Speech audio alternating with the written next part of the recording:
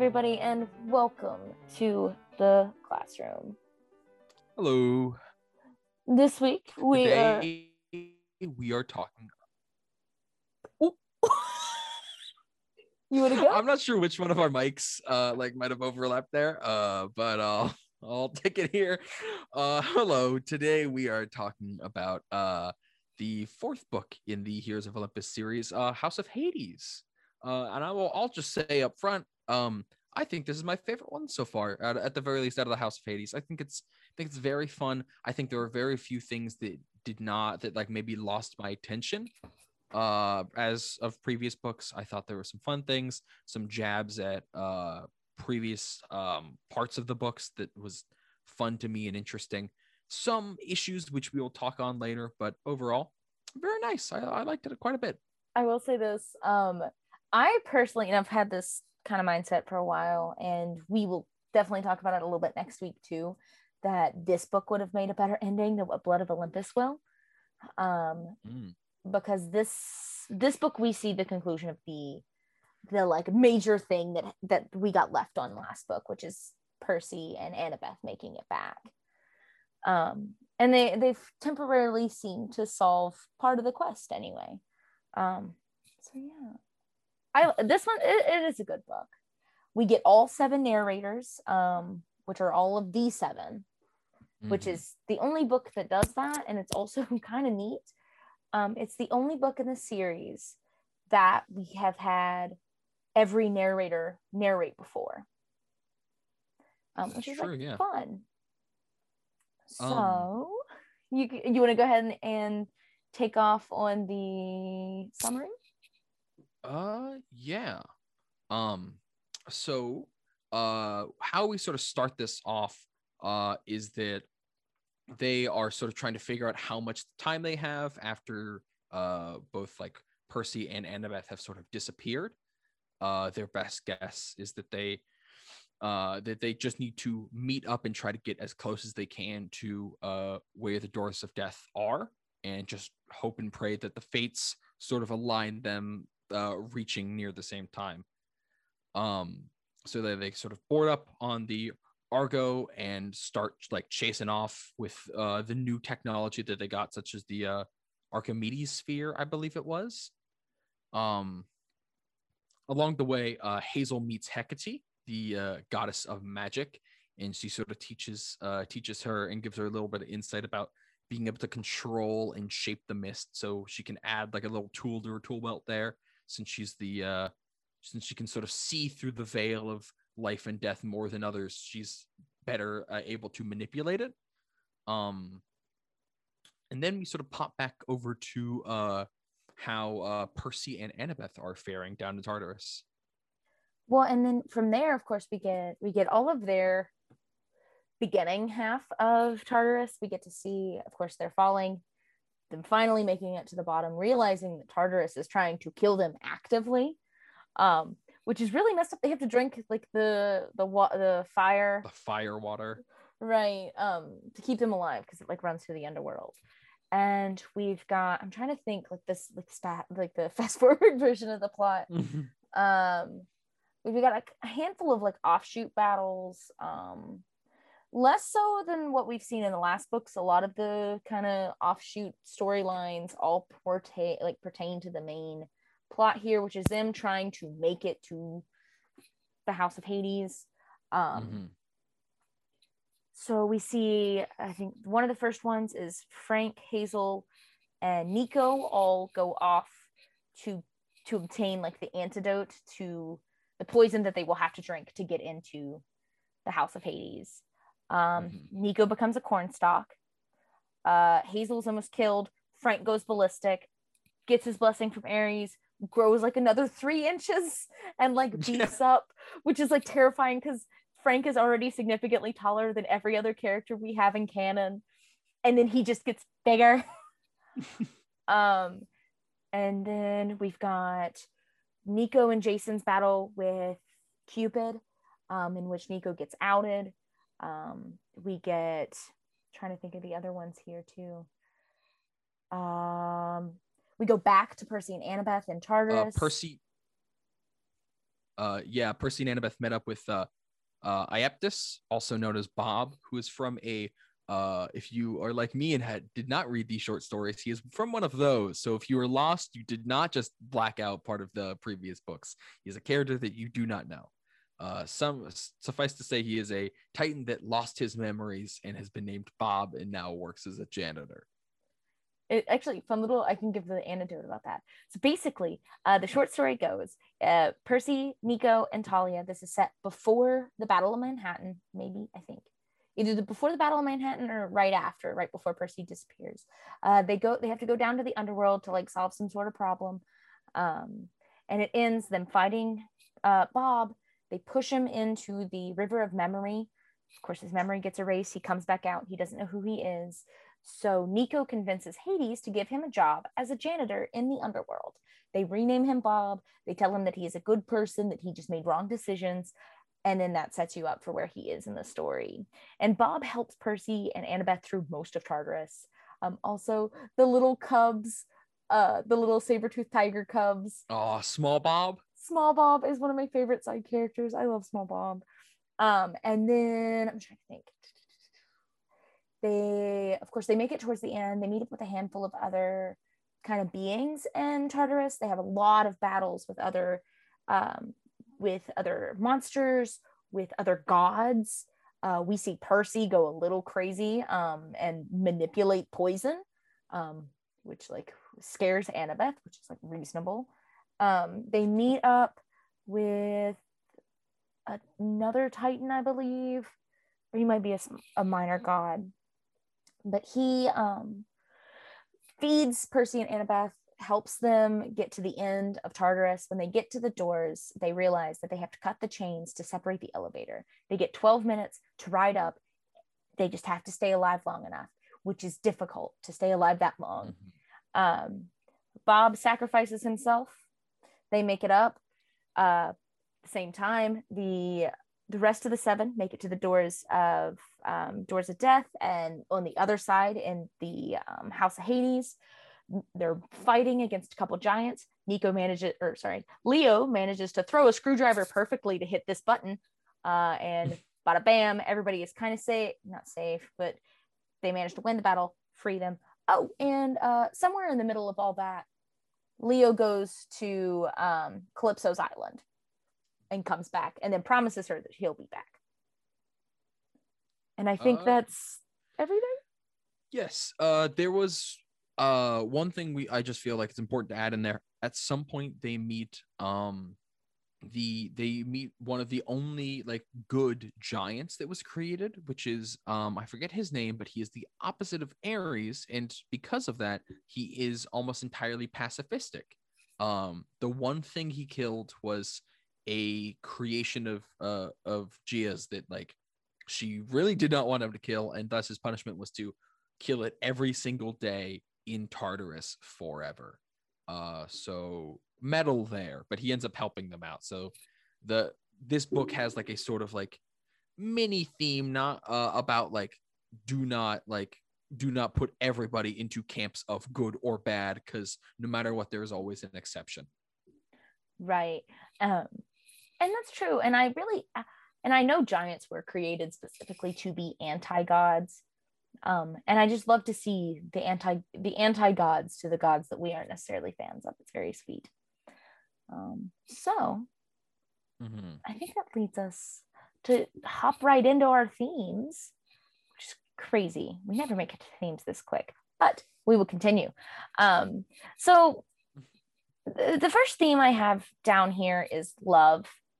And we see it in different places and different ways. And some of these phrasings are a little weird. I'm just trying to like spitball them. But we see kind of the power of love, which sounds very gross. But power of love. But we see that it is there. First off, we get an I love you, which is the first I love you between Percy and Annabeth in the entire series. From Annabeth as they are plummeting to their death. She was fully ready for her last words to be I love you, which is like very sweet. But we see that it is their kind of like love for each other that keeps them alive in Tartarus. Specifically, that first scene we get when Percy manipulates the river to prevent them from dying. The river is trying to get both of them to die. It is telling them, stop kicking, stop swimming, you don't matter. You know, your usual hullabaloo. And That's what goes through my head every day when I wake up. right. But it's Percy grabbing Annabeth that pulls her out of it. And it is her talking to Percy that pulls him out of it. So it's very like, and they say multiple times that they would have already been dead if it hadn't been for the other one being there with them. And I mean, throughout it, there was a lot of them just saving each other. Of course, they would do it anyway because they're both very like, save everybody else, not yourself people. But specifically the scene with the battle between when Percy uses the poison against the goddess of misery is the middle, like this, he goes this extra mile because she is directly targeting Annabeth. But also it is so out of character for Percy that he just snaps like that. It is like it truly, like when I was reading it, and Haleigh expressed the same thing. It was just like, oh, this is yikes. Like it was almost as if you're like watching one of those like horror movies. It's like, okay, this feels a little much, right? But like I think that is even so, I think it was like kind of brutal. It is just well enough that it makes sense, maybe not for Percy, but it shows how much he's changing and how much he's going through to try to protect Annabeth, to the point where he does something that kind of upsets her. But we see that, like I said a second ago, it's their love for each other that keeps them through Tartarus. But at the same time, Percy stops when he notices how distressed Annabeth is after witnessing him do that. Like he stops and he apologizes to her. And he feels guilty, but I believe there's a line in the text where he says, I would do it again because I need to keep her safe. Mm-hmm. And that's a sentiment we've seen from Percy in the past too, like all the way back in Titan's Curse, back in the third book of the last series. So it's very on brand for Percy, but also in a completely different realm. Yeah. But another place we kind of see love, and in a less drastic sense. That's probably better. Yeah, is this platonic love between Jason and Raina. But in the scene where Jason is dreaming or seeing the dream of Raina at Camp Half-Blood, he's witnessing what Rachel Elizabeth there and Grover going up and talking to Raina and Octavian about, what their options are, that Annabeth sent a note for them, or for Raina to end up, to meet them for the statue of Athena in Greece. Which was very cool the way they did that. Like, yeah. I thought that was fun. But they found like the altar that all the food that they sacrifice to the gods goes to, which feels wasteful. Like the gods aren't getting that. Well, it's like, Hermes specifically, which is also which doesn't help because he's got the most kids. Mm-hmm. So all the food goes down there. So he's like, okay, I guess we'll burn something in this offering thing and see if it goes to the camp, and it does. Right. But we see that entire time, Jason is making comments about like Raina's body language, how she's kind of holding herself. There's a line where he says, she looks tired. Nobody else would notice it. But Jason had worked with her long enough to know what it looks like when she's exhausted. And you're reminded that they are friends. They were friends before he left. And he says that even though he was never in love with her, he knows her. It's also Jason's idea to leave the note for Raina in Dalmatia. And there's just many instances we see, specifically in that cluster of chapters Jason is narrating, that he just talks about how much he knows Raina and knows he can see what she is going through this dream. Like he knows what she's thinking. And I don't know necessarily, it ties into the platonic love because, like I said, they acknowledge that they're friends, or he acknowledges that they were close. But I don't know that they're okay.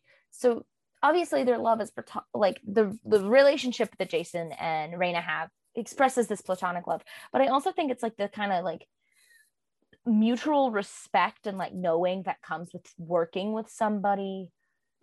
Not working with somebody, that's the wrong way, but like being held to a higher standard with somebody. I'm trying to figure out how to phrase this and it makes sense. They have went through so much crap together that it is impossible for them not to be close. Mm-hmm. And Jason obviously, and I think this is another big thing on Jason's character, and we can touch on him a little bit later.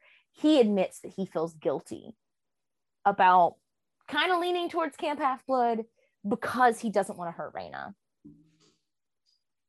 Yeah, it's a very like, I'm not sure if weird is the right word to describe the dynamic, but it's kind of hard to sort of just put into just one camp, but I think that's probably the best way to get about it, get about doing it.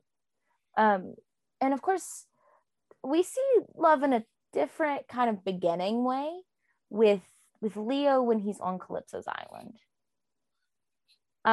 because it's very sweet. Calypso just goes, "You're not the usual kind of hero I get here. I am not falling in love with you. This is going to be easy. This is the first time the gods have sent me one that I'm not going to fall in love with." And then Leo is like, "I really like when you talk to me, when you're mean to me. Oh my gosh." Oh, no. Leo was trying very hard as well not to fall in love with Calypso, but was noticing like every time she was like, "Okay, I'll help you with the machines," he was just like, "Huh, okay, gonna file that one away for later." Tuck it back here. But yeah, I like that. I'll comment on that scene now. I liked it quite a lot. I thought it was both fun that it sort of parodied how the last interaction we had with Calypso was. I also didn't see it coming necessarily at first. And I only really processed it after. I was like, why is Ogigia sound for? Oh, okay, I see. Well, and I think, but yeah, sorry. it also ended. Yeah, it's fine. It also ends with like love in it and possibly a happy ending. I am going to firmly predict / say that it's gonna end up okay, just because I want to see an auto repair shop that also sells stew. Like, if I'm gonna have to wait at the mechanics for them to like fix my catalytic converter or give me a new something or other, I might as well eat some nice stew while I'm waiting. Right. Well, and instead of just stale peanuts. One of my favorite things about, kind of, first off, Calypso is very like, I'm not gonna do it, and then she does really nice things for him. She's like, he lit his clothes on fire. Here's a pair of ones that won't set on fire. This is what you get here. Like, she's like, I don't know. It's very sweet. And she just goes about everything like I said, their whole kind of blossoming, kind of falling in love thing, because of course nobody can leave her island until she falls in love with them. Leo kind of does, not necessarily, but he kind of does. But he ends it on the promise that he is going to return to her, that he is going to make sure he gets back to her because she deserves something better than this. He is going to be the one to break her curse. And it's very sweet. I don't know what else to use there. They're okay, I'm gonna be honest too, they're like developing like relationship feels really organic, even though like none of the situations leading up to it would be. Yeah, that's fair, I'd say. Like it's very sweet. I like it. I like it a lot. And of course we see the incarnation of love in this book, and not in a good way. Not in a good way at all. With Cupid, when Jason and Nico go down to talk to Cupid. Cupid's I can't say that word. Cupid's a meathead. Cupid's a real doo-doo. Right. I can say douchebag. Douchebag's radio friendly. There you go. There we go. He makes me so mad. And the entire scene, he is just taunting Nico. He's like, come on, tell your secret. Come on. Love shouldn't be secretive. Come on. And it's like, first off, nobody deserves to be outed. Especially not in front of the biggest dude bro in the room. Like if I had to choose any person on that ship to be outed by, other than my suspicions for Jason being gay for Percy as well, I do not think I would choose Jason Grace. I just imagine Jason looking like he rolled straight out of a frat house, like hat backwards, natty in hand. Any other person on that ship probably would have been fine. Leo might have made a strange joke, but he means well in the end and probably wouldn't if the situation was as dire as that. Dire's not the right word. But like, you know what I mean? Serious. Right. But Nico is scared, relentlessly afraid. And of course, everybody has been kind of theorizing. They're like, oh, he's acting really weird. He's really upset. First off, he's the only one out of the 7 that have known Percy and Annabeth for longer than the like couple months. And he made eye contact with them as they plummeted to their, assumed deaths. But also they're like, oh, Nico's probably in love with Annabeth, and that's why that he acts weird around them and he's upset right now. And his fear in just admitting it, and he immediately takes his fear and uses it in anger against Cupid. He gets peeved. He's like, are you happy now? Are you happy? And Jason just kind of like, Jason also has a very dude bro response. He's just like, he's like, all right, cool. Or, because afterward, Nico turns to Jason. He's like, if the others find out, Jason's just like, the others find out, you have that many more people that'll back you up and unleash the fury of the gods on anybody who gives you trouble. And it's like, that's very sweet. Very nice. He was Jason's response was very much, I control wind and can fly. I do not care if you like Percy. Right. I do too. So it's good. Their bromance is actually a little more. But anyhow, yeah. But and I think using Nico's anger that he faces at love is a good jumping board for going to our next topic, which is power. Nico, it is proven that when Nico is more angry, he is more powerful. We see it a little bit right there after the whole Cupid thing, and we definitely see it right in the House of Hades itself. He gets furious and just battles his heart out. And we've seen it from Nico before in the past. And there's this overarching theme in this book of the power that comes in times of need. When the character needs it most, it is when the power kind of takes them over. And like I said, Nico's a prime example. But I think the character we see that a lot in as well is Frank. Yeah, I mean, he is a child of the war god, so it sort of makes sense. However, we see a lot more in this book than previous things of like more of the Ares influence in him than before, or I guess Mars. Sorry. Whereas like while they're in, I believe it's Tartarus. While they're getting like near the doors of death, he's sort of just consumed by the power of like Ares, and is just sort of commanding all of the other like dead legionnaires, and is surrounded by like glowing red. Yeah. Well, and we see when he receives the blessing of Ares earlier in the book. And we kind of mentioned it in the recap. After Nico was turned into a stalk of corn and Hazel is mortally wounded, the being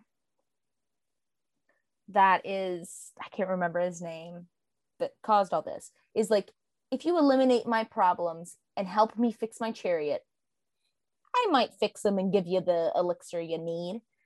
And Frank just goes ballistic. Frank murders everything within 100 yards of him. He eradicates an entire species, with the exception of one. Asks his dad to like make it into a python so he can make it into a tire. And it just, first off, the power that Frank has in that scene is crazy. And then, of course, the physical manifestation of the power also is crazy. Him not only just like using his powers extremely effectively, but he is so changed by that fight, both mentally and physically, when he grows 3 extra inches and sort of like buffs out a little bit. Because I think they say he loses his like baby face and he loses his like pudginess.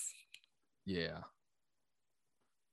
He also, there's one of the scenes describes him while he's fighting as swiping with his sword and on the backswing turning into a lion and slashing like in like one fluid motion. And I thought that was very cool. We see his powers evolve so much in this. He's got full control over his ability to shapeshift. He's no longer anxious to use it or afraid to use it. He just goes all out. Frank gets the like Medal of Honor for just being an absolute, I can't say that word. Absolutely rocking the show here. Absolute cool dude. Cool dude. Great guy. One person's powers we do see also evolve that we've kind of touched on a little bit is Percy's. This is the first time we've seen Percy manipulate things that aren't just water.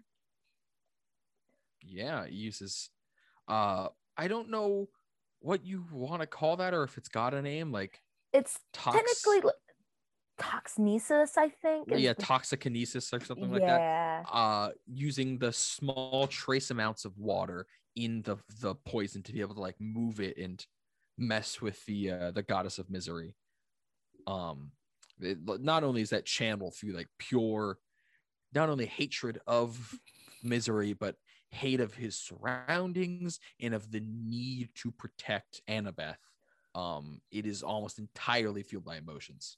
Well, and if you remember a couple episodes ago, we talked about how in this series, Percy is angrier than he's ever been. We've seen it back with the scene with the Gorgon's blood back in Son of Neptune. We see him a handful of times, just playing the cards to his advantage and just making sure that his friends get out alive. And we definitely see it a lot when he's in Tartarus. Percy is playing very dangerous games, and his powers are, I'm willing to say obviously more powerful now than they've ever been. And it's crazy because it is solely out of necessity. This is not something that Percy of even a book ago would have done. Percy, pre the fall in Tartarus, would have never thought about trying to manipulate the small trace amounts in water in the poison the goddess was using to kill her. I highly doubt that would, and that scene is from Percy's perspective, right? Or is it from Annabeth's? Yes, that is from Percy's perspective. He doesn't even acknowledge that he's doing it. Like let me rephrase. He knows that he's doing it, but he does not acknowledge the extent of what he is doing until Annabeth is visibly scared.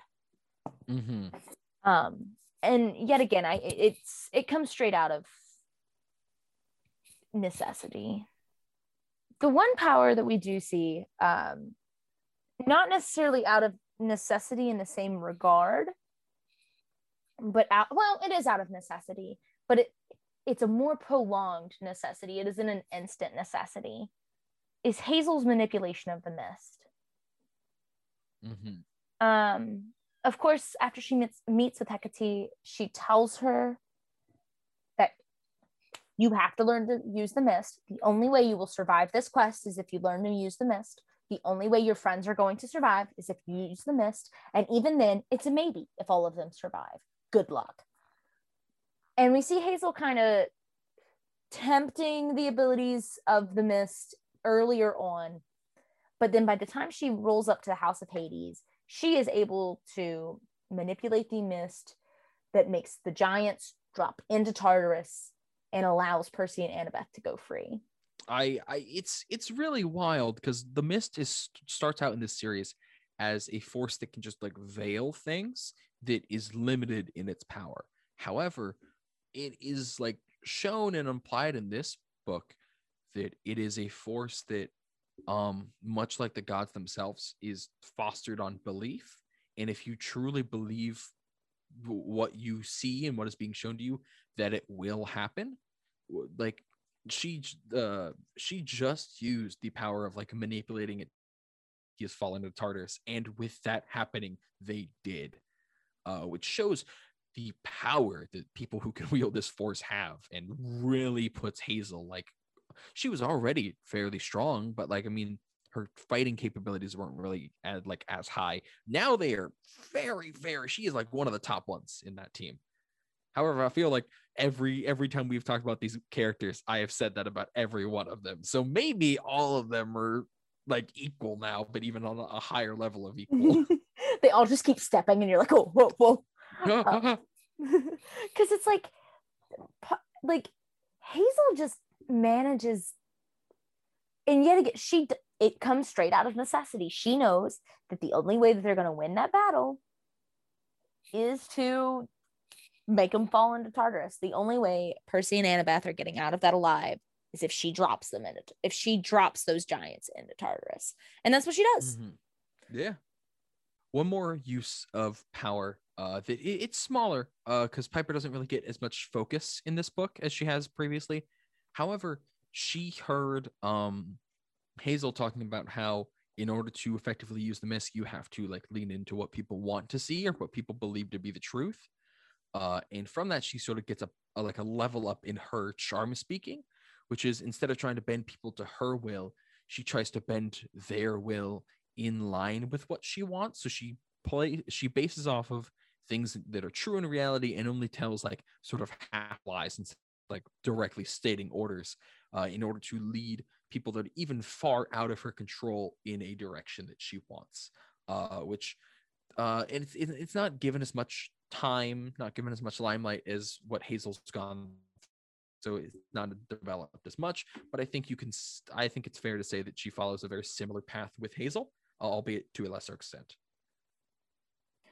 And honestly, I never thought of it like that, and I agree. Piper has probably one of the abilities that, like, even without like the whole demigod thing, would be insanely powerful in real life. Mm-hmm. Like, she knows exactly what buttons to push to get what she wants. Mm-hmm. And she uses it to make sure they make it in and out of situations alive. She uses it to the point that she can make a machine constantly running without using any extra power. And to be fair, that machine was somewhat sentient, so that's the only reason it worked. But if she was able to, like, I don't know, talk to my computer and lower my electricity bill a little bit, that would be appreciated. Oh, lands, yeah. With that, I think we can go ahead and move into characters. And a lot of this episode is going to be characters. We have so many characters to talk about today. Mm-hmm. And we've kind of already touched on Nico, and we get a lot more of Nico in the next book. But I don't know, in seeing what Annabeth and Percy are going through in Tartarus, you get more respect for what Nico has went through. He went through Tartarus alone. Mm-hmm. And there are so many times in this book that Percy and Annabeth both say, I I'm upset that they are with me, but I'm glad they're here because it's the only reason I'm alive. Mm-hmm. Nico didn't have that. And Jason even points that out in that same section about the Cupid, where he's just like, I can't imagine what he is going through. He's been isolated and alone. And he has never thought that there was anywhere for him to go. He said he is more isolated than any other demigod. Mm-hmm. And it really just, I feel so bad for Nico. There was also a line that Annabeth said where she was like, I presume the reason that all of this looks like this is because my demigod brain can't like process this as well. And she's like, maybe this is like, if like certain like theologians are correct, then everything we're looking at should look like sort of like an inside of a body and like terribly sort of like almost like Lovecraftian. And she's like, I think that Nico, the reason he went so insane is because he saw the truth of Tartarus instead of like the illusion. And that's gotta be whack. Like that's not only did he survive it, but he saw it in like a much more horrifying light. Dude went through a lot and is still like just sort of hanging all like in his lonesome. And that says quite a lot about how he is coping with everything. Suffice to say, he's not. Right. And it's like he is fresh out of the torture of being in Tartarus, being in a jar for 7 days, almost dying. And then we learn that he knows exactly what they're going to have to do when they get into the House of Hades, and he's been holding on to that. He does not want to lower the spirits of the other people on the quest. He's just kind of keeping what information he knows to himself.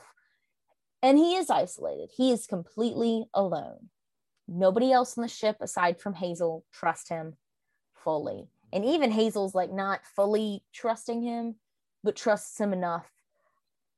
And until the thing with Cupid happens, and Jason kind of goes to Nico's side. He's like, I am with you. You've got somebody behind you the entire time.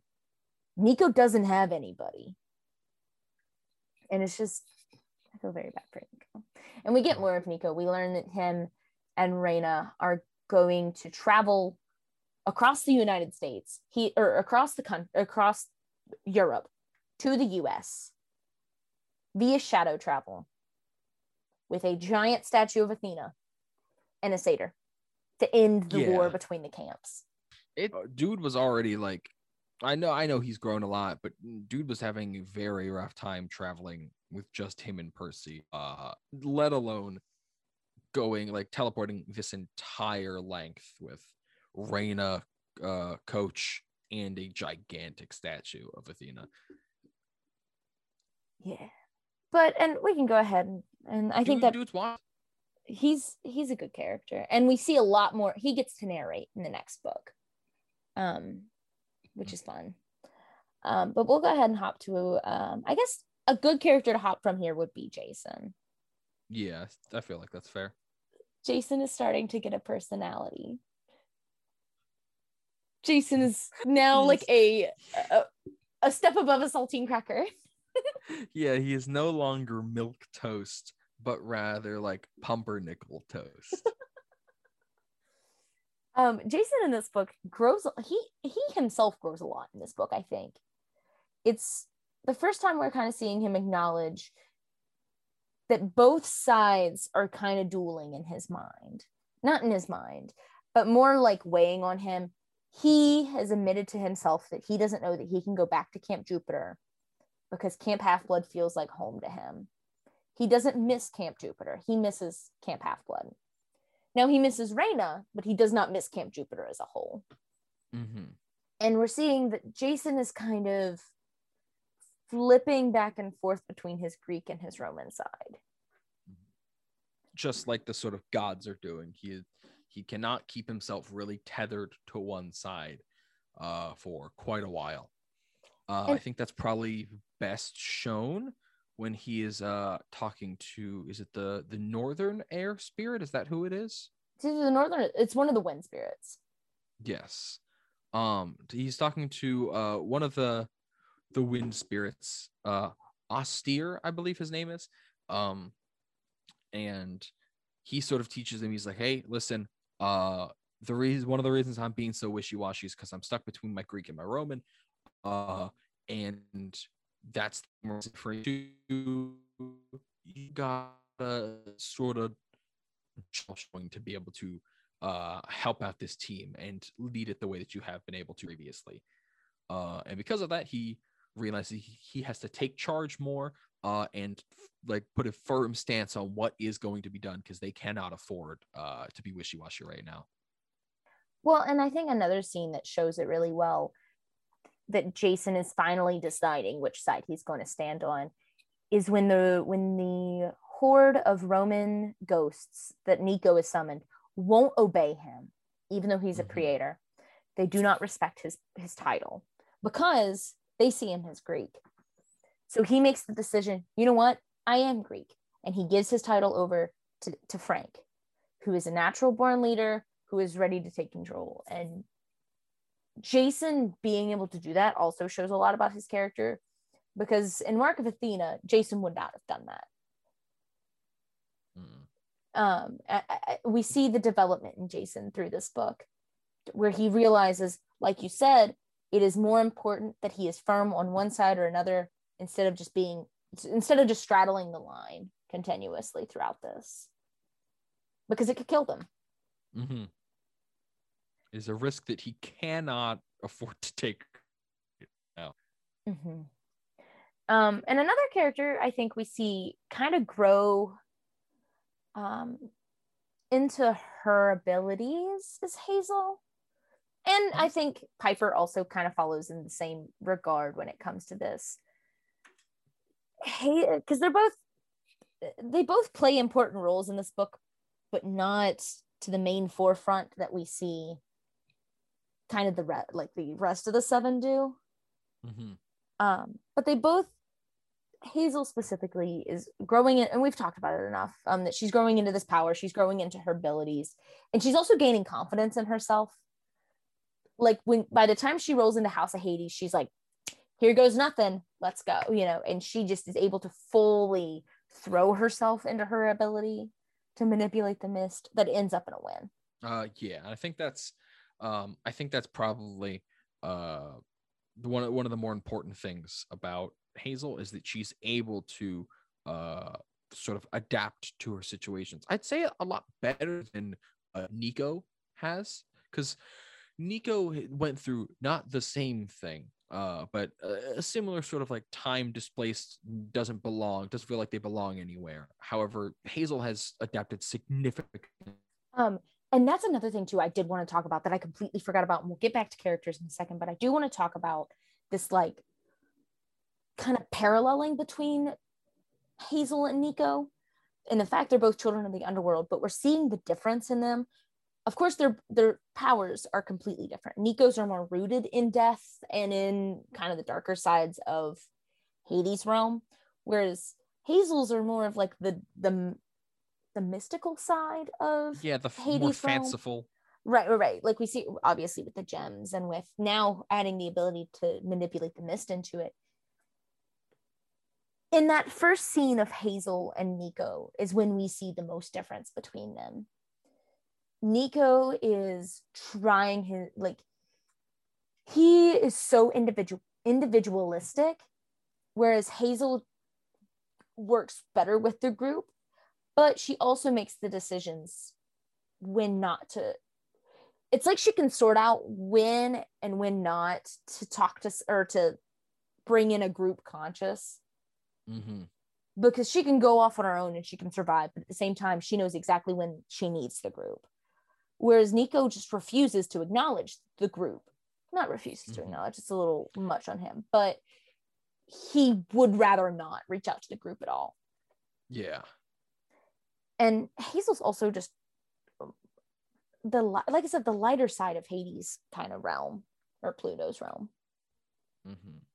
But yeah, and I think I think it's actually a fun difference to show there, whereas a lot of the sort of gods are more like brutal or hostile in their Roman forms. The sort of difference here in the chthonic gods such as Hades is very strange, very like alien from that, where that like seems to be a lot more like maybe kind isn't the right word, but he seems to be a lot softer and a lot less sort of involved with the, as you said, darker elements of his pantheon.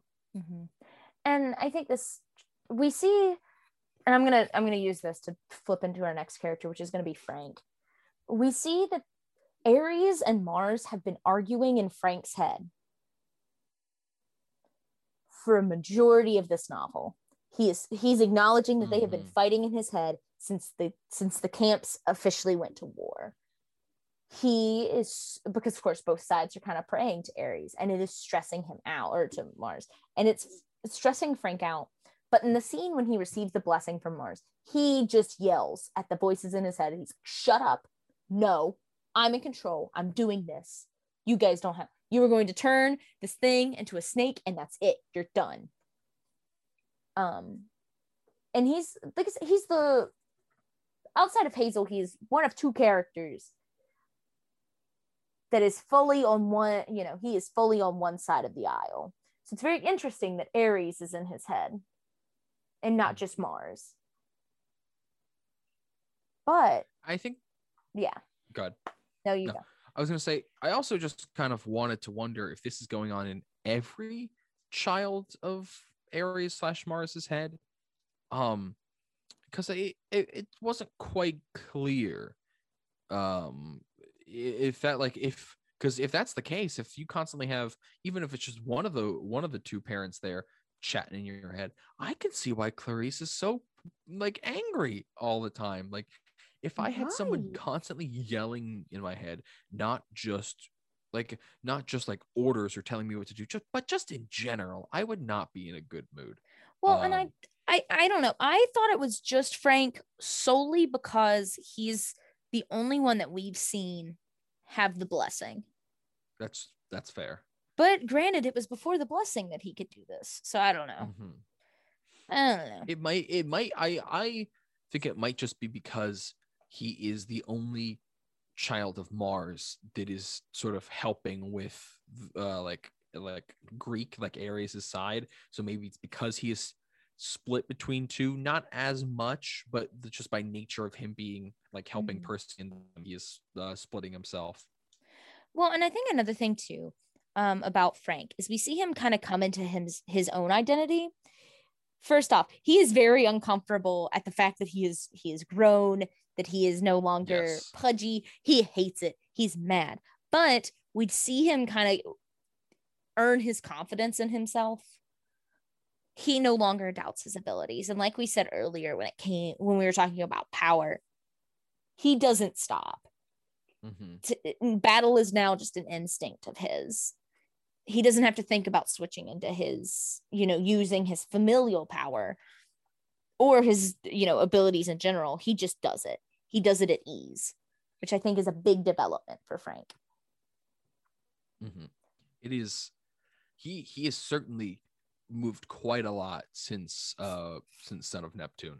I love Frank. Frank's my favorite character. Frank's very fun. He's very fun.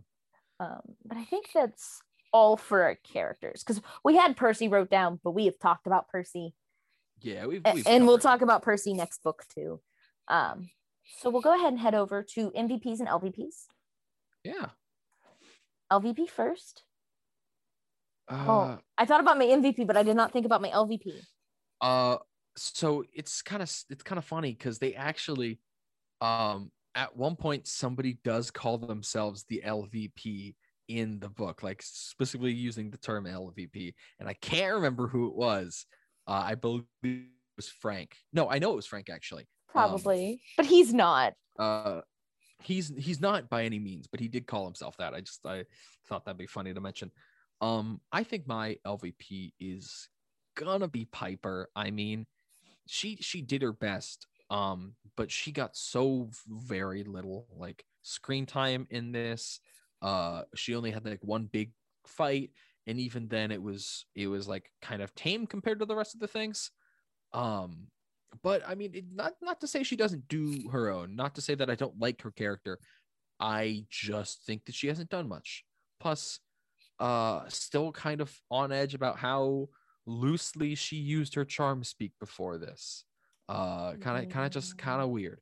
That's So because reasonable. of that, LVP. Reasonable. My LVP is going to be Coach Hedge Okay. because he doesn't do much, but knock up a wind spirit apparently. That's fair, and I'm not gonna ask how it happened. It was probably a messy affair. But yeah, he doesn't do much. He does get some character development, which I enjoy. But yeah, I think I agree. He doesn't really. He's not that important. He just doesn't do a whole lot. For somebody who's supposed to be protecting these kids get real close to dying way too many times for him to be able to claim himself the protector of these kids. For my MVP, I don't want to steal yours. But No, I feel like I I'm have about I have a to. handful, so it's fine. You have a handful. Okay. I do. Then I'm fine with saying my MVP is Annabeth. Oh, okay. That's reasonable. She was like number 2. Mm-hmm. So you're good. Annabeth is using every single ounce of her cunning in this. And I will say she's still laying prey to her hubris in this. In fact, I would say possibly more than in last book, if that's possible. But every single monster that she encounters, she comes up with a different, I don't want to say harebrained scheme, but like very off the cuff, quick, sort of like, oh, we're tourists. We're doing the Tartarus tour. Might we take a picture with you and your favorite child, Nyx? She is constantly coming up with fun schemes and ideas to do things. And I'll say if Annabeth went down there alone, I feel like she may have been, I'd give her 50-50 on being able to get through. If Percy went down there, it's like an 80-20 that he is not making it out of there. Yeah, Annabeth grows so much as a character in this book alone. She is more grounded in her humanity, oddly enough. Mm-hmm. This is the first time we see her genuinely get scared. This is the first time we see her break.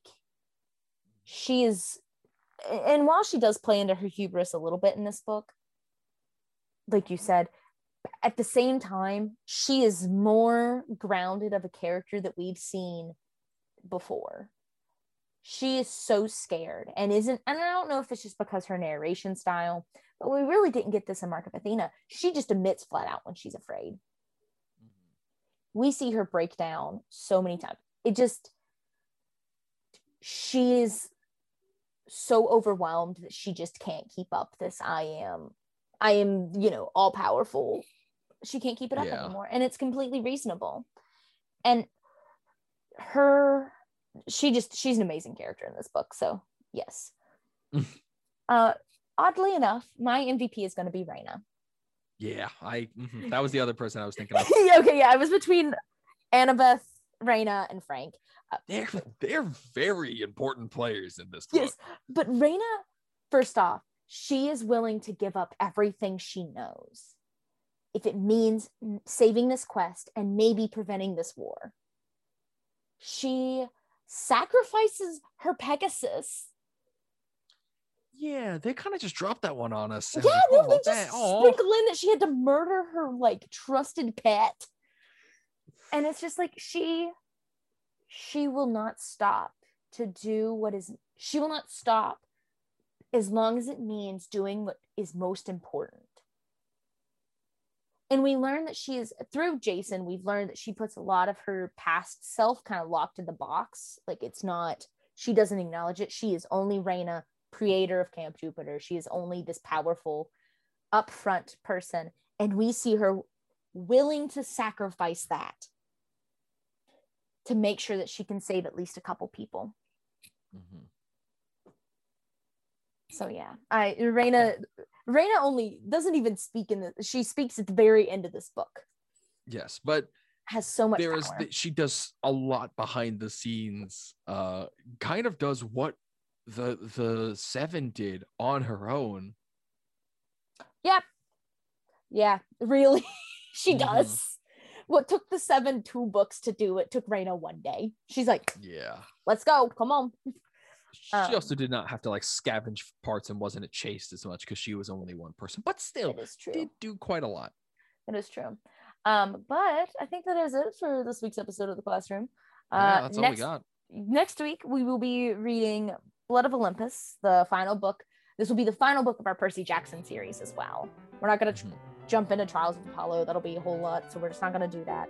But if you are listening to us on U92, good for you. Hop on over to Spotify, Apple Podcasts, wherever you happen to get your podcasts, and hop in and listen to us. If you are listening to us on one of those various platforms of podcasting, then you can always listen to us on u92themoose.com at 11 a.m. on Fridays. I forgot what time we went live. And you can listen to this episode through. It'll be released at the same time, so how about it? Yeah. But like I said, you can always hop over and listen to all of our other episodes on like those podcasting platforms, or of course listen to some of our friends at the station on U92. Also, if you like what we do, feel free to drop us a review on like iTunes or something like that. Always helps. If you like the stuff, we'd really appreciate it. Absolutely, please. Please. But yeah, that's it for this week. We will catch you guys next week, and have a good one. Adios.